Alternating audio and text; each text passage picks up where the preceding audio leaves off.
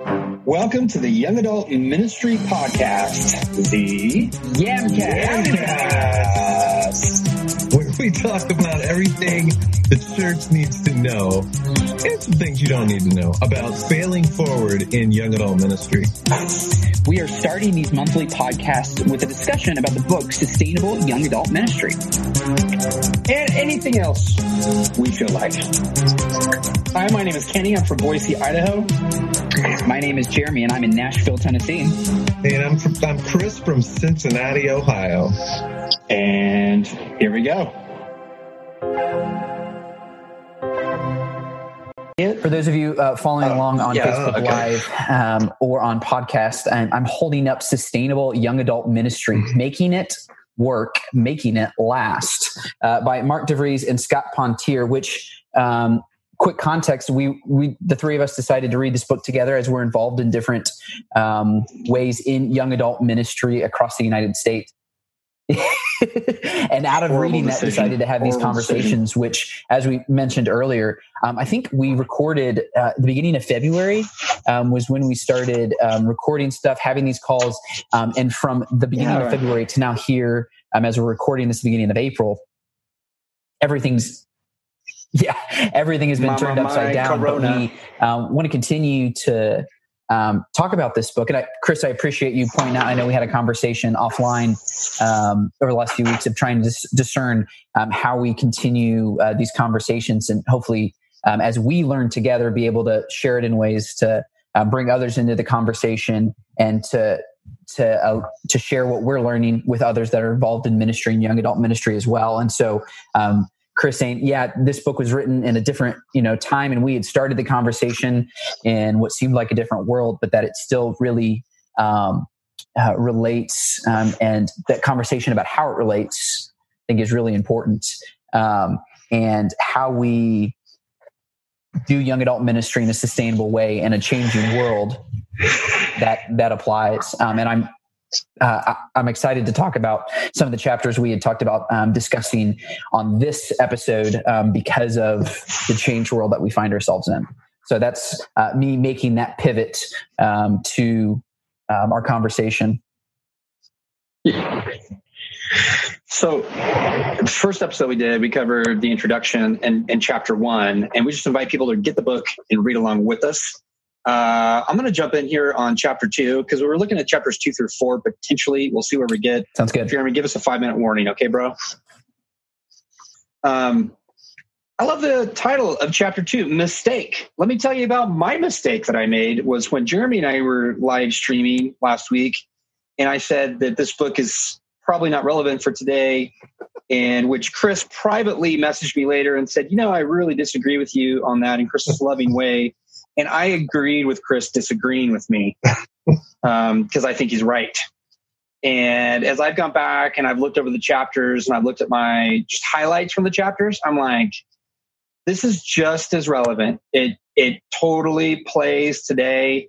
And I don't know how you guys want to progress forward in the conversation of maybe what stood out to you from the chapter. Chapter 2 kind of begins this series of chapters on 6 mistakes we often make in the church in trying to initiate and lead young adult ministries. So who wants to take it away? Well, I would also say that I'm kind of the opinion. I mean, if any book is worth studying, it's worth studying probably regardless of contemporary, events. Otherwise, many of these books I have here around me, once they were written, I should just throw them away if they were only good for a particular context. So, and I think this is a particularly good time for people to read books. Actual books. Yeah.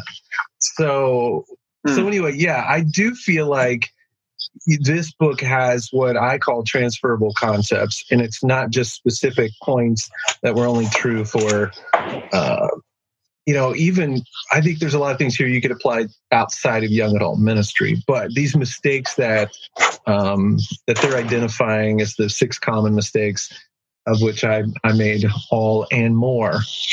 As I was failing forward in young adult ministry, And thank you for doing that, Chris. A few years back. But, and to me, this first mistake, this is something that even as we've talked about coronavirus stuff, like even this little podcast and this conversation, if we've all just read books about young adults and millennials and Gen Z, and that's all we bring to this conversation, it might not be worth just tuning in. Theory. But to the extent that we each have relationships with young adults, in fact, Jeremy might still be a young adult for a few more weeks. So I'm like two of them. So we have a relationship with a young adult. Right there. Token millennial right here. Yeah, we do. Which is our only relationship. Whichever box he's in on my token millennial. Yeah, but anyway, so mute your microphone, Jeremy.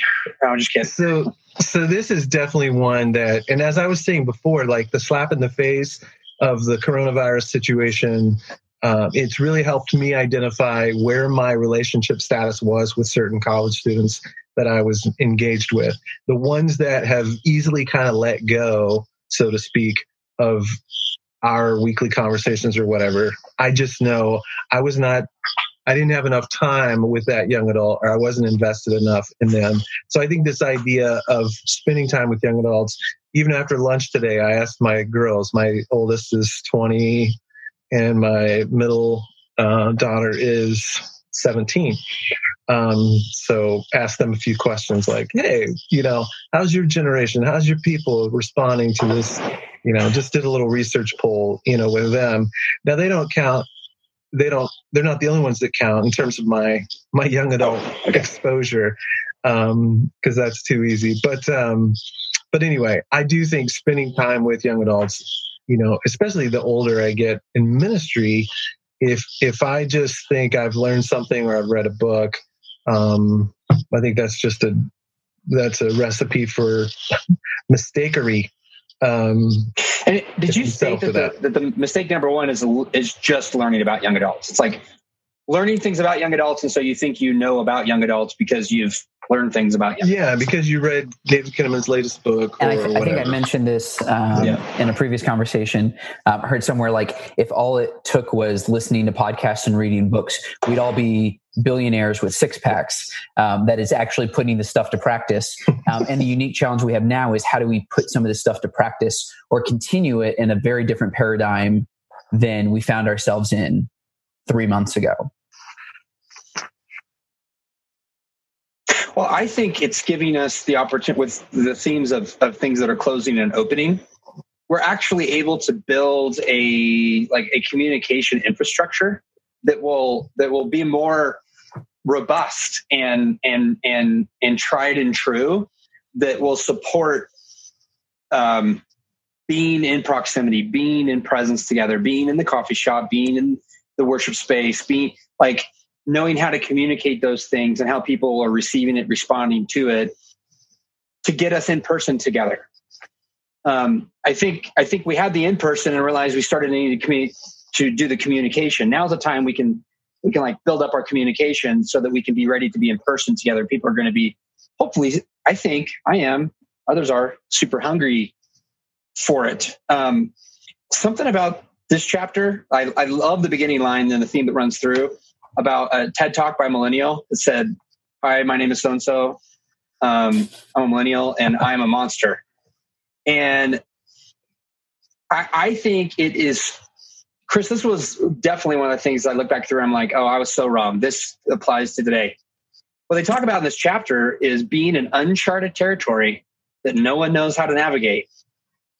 And when typographers used to make these maps and they didn't know what was out beyond the boundary of the map, they would draw a sea monster. Well, our sea monster is Corona, okay?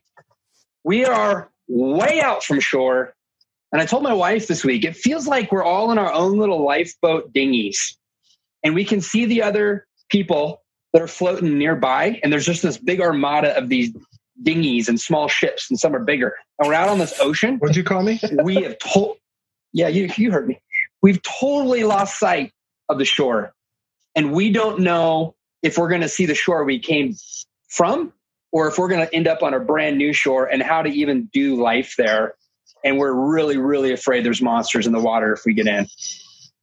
I feel that way. I read that again this morning, and I just resonated with that. But there's an excitement in that for me. Not that this is happening. I'm not a God wills it person. I think God can redeem this stuff. Not that he made it happen so that we had to go through it. But that I can choose to be shaped during this time in community with my wife and my family and my kids and young adults and everybody at my church and everybody else I'm in community with, youth ministry. Aware that there are monsters, but not being afraid of uncharted territory, but figuring out how to navigate in it and learn from other people that are navigating in it as well. I think we need to also be careful as we're, trying to chart uncharted territory, that we, maintain a humility, a sense of, I feel like it's dangerous to get to know one millennial or one Gen Z, one young adult, one college student, and then feel like you know them all. And I think one of the points of this chapter is building relationships with individuals and hearing stories, and then and just keep doing that. I also feel like one of the points here is I often come back to this Peterson quote, which I guess he stole from Nietzsche. Long obedience in the same direction. Is it and again, this is ministry in general. Long obedience in the same direction. Not thinking that this book or this program or this gathering or this whatever is gonna solve this issue. So those are probably my takeaways from this. One of the questions I'm asking myself is the slowdown here. Will it be my adversary or my ally? Because what I heard you just talk about was the long, slow work of relationship and the deep friendships that we have. They might have started on a whim and in an instant, but they've, there's people popping in mind right now for me, and they're 20, 25 year on friendships that have weathered time. We can pick up where we left off, but relationship, genuine, true relationship is slow. And I need to embrace this slowdown. Yeah. I liked somebody the other day was talking about how it might have been on NPR, some kind of program, was talking about seeing this as a sabbatical, as a bit of a forced sabbatical for people who have that luxury anyway. A lot of people are scrambling to survive, and they're not going to have the luxury of, this is a nice, restful time for me. But I feel some guilt over that, I got to tell you. Yeah, for many of us, I think there are ways to turn this into a sabbatical, reflective, kind of, Richard Rohr contemplation action type of talk. I think there's some good ways like that to look at it. And I think so too. I would hope that there will be people telling stories about after the COVID-19 thing of 2020, or, it was, people just, I'm a Corona baby. Yeah. People telling their story, their spiritual journey, marking this as a bit of there was some kind of mile marker at least, along the way. One of the things, that reminds me of, there's a book that my church, the church leadership at my church here in Nashville is reading through. It's called Joining God, Remaking Church, and Changing the World. It's just a small little 100-page booklet, but it has a quote in there from City of God and St. Augustine. It says, God is always trying to give good things to us, but our hands are always too full to receive them. Again, not making light of all the pain, the job loss, sickness, and death. But for a lot of us, we are being forced, our hands, the stuff that we're trying to hold has been forced out of us. And so what do we do with that? Do we try to go back to what was at the end of this and prepare to just pick everything back up? Or do we just keep less, and maybe those less things being the things that God would actually desire for? So being deeper relationships, being a more consistent walk with God. We're not talking about this book, but I just started reading this, and it was one of those where It was written a couple of years ago, and in the very beginning of it, it says, "We are confronted by a historic break, and such breaks call for the cultivation of a fundamentally different imagination. And this has huge implications for the rhythms of life and worship for Christian communities." I was just like, I'm really glad that I'm reading this book and the one that we're talking about, but just what do we need? What is being taken out of our hands? What do we need to be given up? And at the same time, okay, so then what are we reimagining? And I'll tie that in with one of these first chapters talking about, I think it was mistake number 2, talking about changing the worship style, which is interesting. If we'd recorded this a couple months ago, we had been talking about in-person worship services, which is a moot point at this point in our life as churches. But how are we reimagining church when we're doing a lot of the worship gathering online? And the thing that I'm really excited about is to see how do we do that? And then how does it change what we do, our habits? Do we just pick everything back up after all this is over? Or do we have different habits moving forward? I know for our church today, for the sermon, tried something different where it literally paused 3 times in the sermon and said, hey, here's a question. You can mention it and you can talk about it in the Facebook chat or talk about it with the people that your family, wherever you are right now. If you're around people, talk about them with that, just realizing that like, live streaming what we've always done, a bunch of worship, a bunch of things that like if you're not in the room, like maybe this is just me, but like if I'm ever previous to this, like if you're listening, like I don't sing with my laptop. And so I know it's something where we still have worship songs, but it's like, how do we get more participatory and pivoting in that way? And I don't know if what that will be in the long term, but it is also something that's talked about in this book, is that one of the important things when you're thinking about worship style is that you need to be who you truly are. You need to be consistent with your DNA. And so, the music we're doing is the music that we've always done.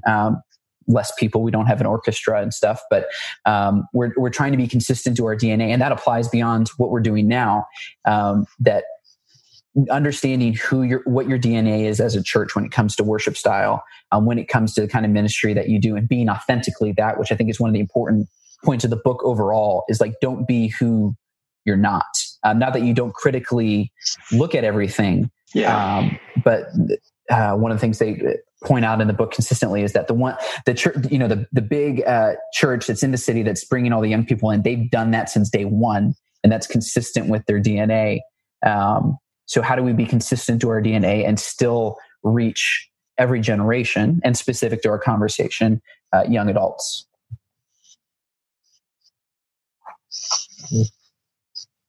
So one of the quotes I highlighted in that chapter, Jeremy, is what millennials really want from the church is not a change in style, but a change in substance. I know it's always risky to speak for all millennials everywhere. I'm just quoting someone that did. It wasn't me. But I think churches, we have a real opportunity right now to not just migrate attractional church to the internet, but to focus in on contextualized substance. And I probably told you about Justin that's helping us out with the podcast, with producing and everything. But their church in Seattle, they've never streamed because they believed just proximity is important in being together. And so in this Corona environment, they aren't streaming either, but they've created a digital liturgy that they do stream and ask people gathered together to follow through and participate together as the body of Christ collectively. And of all the churches that we know and are connected to, they could put on an out of this world minimalist worship set. They could rock it all day. But knowing their people and reading the climate in the room and the power and importance of proximity together, they're focusing on on substance, not on style. And I got just mad respect and admiration for that.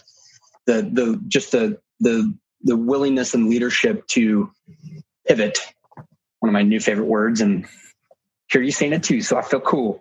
But the pivot is so important right now, and not just continually pivoting, but potentially we're going this direction. It's almost a repentance. We were going this direction, and now we're going this direction with this. But it's substance, not style. I know.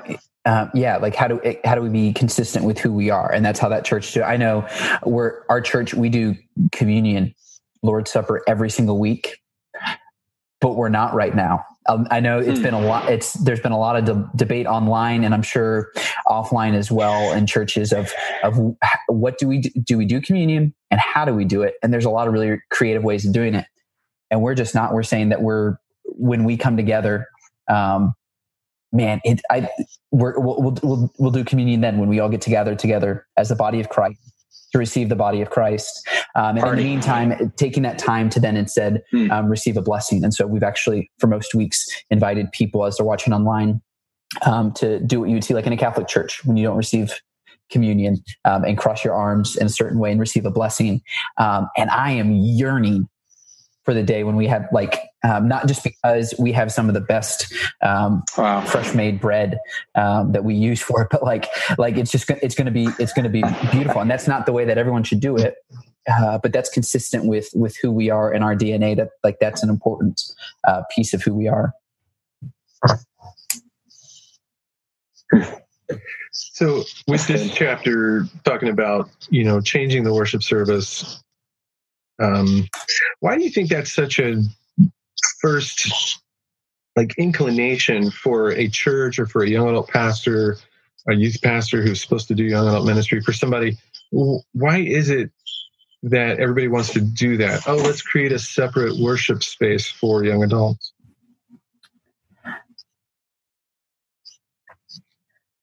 There's two questions there: separate worship space and separate styles. Not space. I don't mean to focus on the space. I mean, let's create a specific worship gathering for young adults if we're going to do young adults. The first thing that comes to mind for me, and I'm a verbal processor, so I'll tell you if I agree with this as I say it out loud, is that it's how we define church.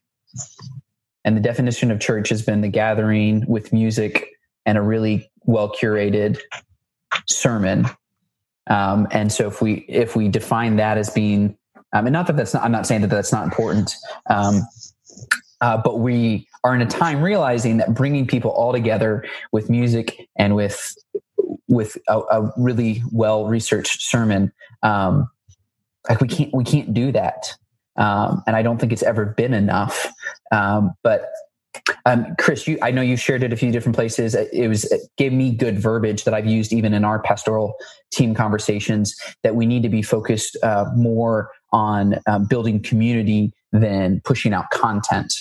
Again, not saying that content's not important, but today, especially, there's tons. And so what can we do uniquely? And I think that's when we just think about it in terms of content, we're like, okay, what content do we need to share in a service that connects with the youths? And that's how we've moved in that. And not that any of those things are negative, but I know I'll speak for me. I love and appreciate a lot of different styles of worship, but for me, the most meaningful expressions of church have been more often than not in Bible studies, in small groups, in a socially distanced walk that we took with some of our neighbors, and we're able to talk with them on a walking path over the last couple of weeks, to be able to check in with them. It's the community, it's the relationships. That's what I was going to say. Was there seems to be a tension between content and community, and we think if we get the right content that people are going to show up and want to listen to it. But my default and also my pet peeve in that is the just this attractional model where we're pretending that the church is still somehow the center of community instead of the sent body to go and live it out. And so we think that if we build it, then they will come, Field of Dreams. And so, one of my favorite books, 2003, Shaping of Things to Come, no one cares if you change the mission statement and rearrange the furniture inside the building. No one knows. No one cares. No one knows. How are you living out being the body every place else? And I think that my experience with young adults has been content is important, and community is most important. And when the content points to the equipping of and facilitating of solid community, both as the gathered church and the scattered church, that might be a secret sauce. I think, and so to answer your question in short, my very first response, Chris, was changing worship style is a low-hanging fruit because we can control that. And we can measure it and we can quantify it. So what's being desired is qualitative relationship and community. So at my church several years ago, when I was trying to bridge the campus ministry stuff I do with local church thing, and so they basically designated me young adult pastor for a couple of years at Spring Hill. Large church, Cincinnati, 1,300, whatever. Potentially, probably 100 young adults are at our church on any given Sunday. 50 to 100, something like that. Wow. So we created a Sunday night, whatever. So we did this. So this is one of the mistakes I made. I feel like we did this. We created a separate Sunday night worship gathering specifically for young adults. And again, this was me doing something because as a former youth pastor, pretty much our go-to toolbox in the church is kind of program-based. Let's design something that's a program that, whatever, let's read a book about young adult ministry and pretend like we know what we're doing. So I made all those mistakes. We started off strong. We had 120 young adults, first thing gathering, and then 90, and then 70, and then 50, and then 30, and then, it just kept dwindling over 6 months' time. And I think it was really because, again, it was me trying to be like this Gen X pastor guy who knows what to do given the answers are saying, hey, let's do this, instead of doing that long-term, let me just build relationships with young adults in the church, learn their context, learn their lives, and then figure out what is needed here. And I think it also, that kind of model, I think one of the big reasons it's a wrong way to go is it fails to integrate young adults into the DNA of the church and the leadership of the church. So it's another siloing kind of thing that happens. And some churches do it well. I'm not saying, it can't work. There are some churches that do kind of separate young adult ministry things well. But the point I think they're trying to make in this book here is that if you're trying to build a young adult ministry, that's not necessarily one of your first steps. That's not necessarily the right way to go. So I think we need to explore that one deeper, but we need to do it next time. You've been in and out of mistake number 3 in chapter 4. Expect the youth director to do it. Oh yeah. So let's pick it up there next time because Jared's got to roll, and we're on his Zoom account. But we got to get back out there, guys. We got to go back in our world and be the church. Okay. So if you need any of these, I got plenty of them. I got Spartans. I got youth and mission relics. I got freebies from NYC. If you need spears, equip yourself to be the church. Go. Spears. If you need coffee, coffee.com. If you need coffee, I'm your man. Coffee's there. Spears here. And if you're Jeremy? if you're in any way engaged in young adult ministry, definitely hang out with us on Facebook, the Nazarene College and Young Adult Ministry Network. And specific to this, we have the Young Adult Ministry podcast Instagram account that we're getting off the ground. The Yamcast.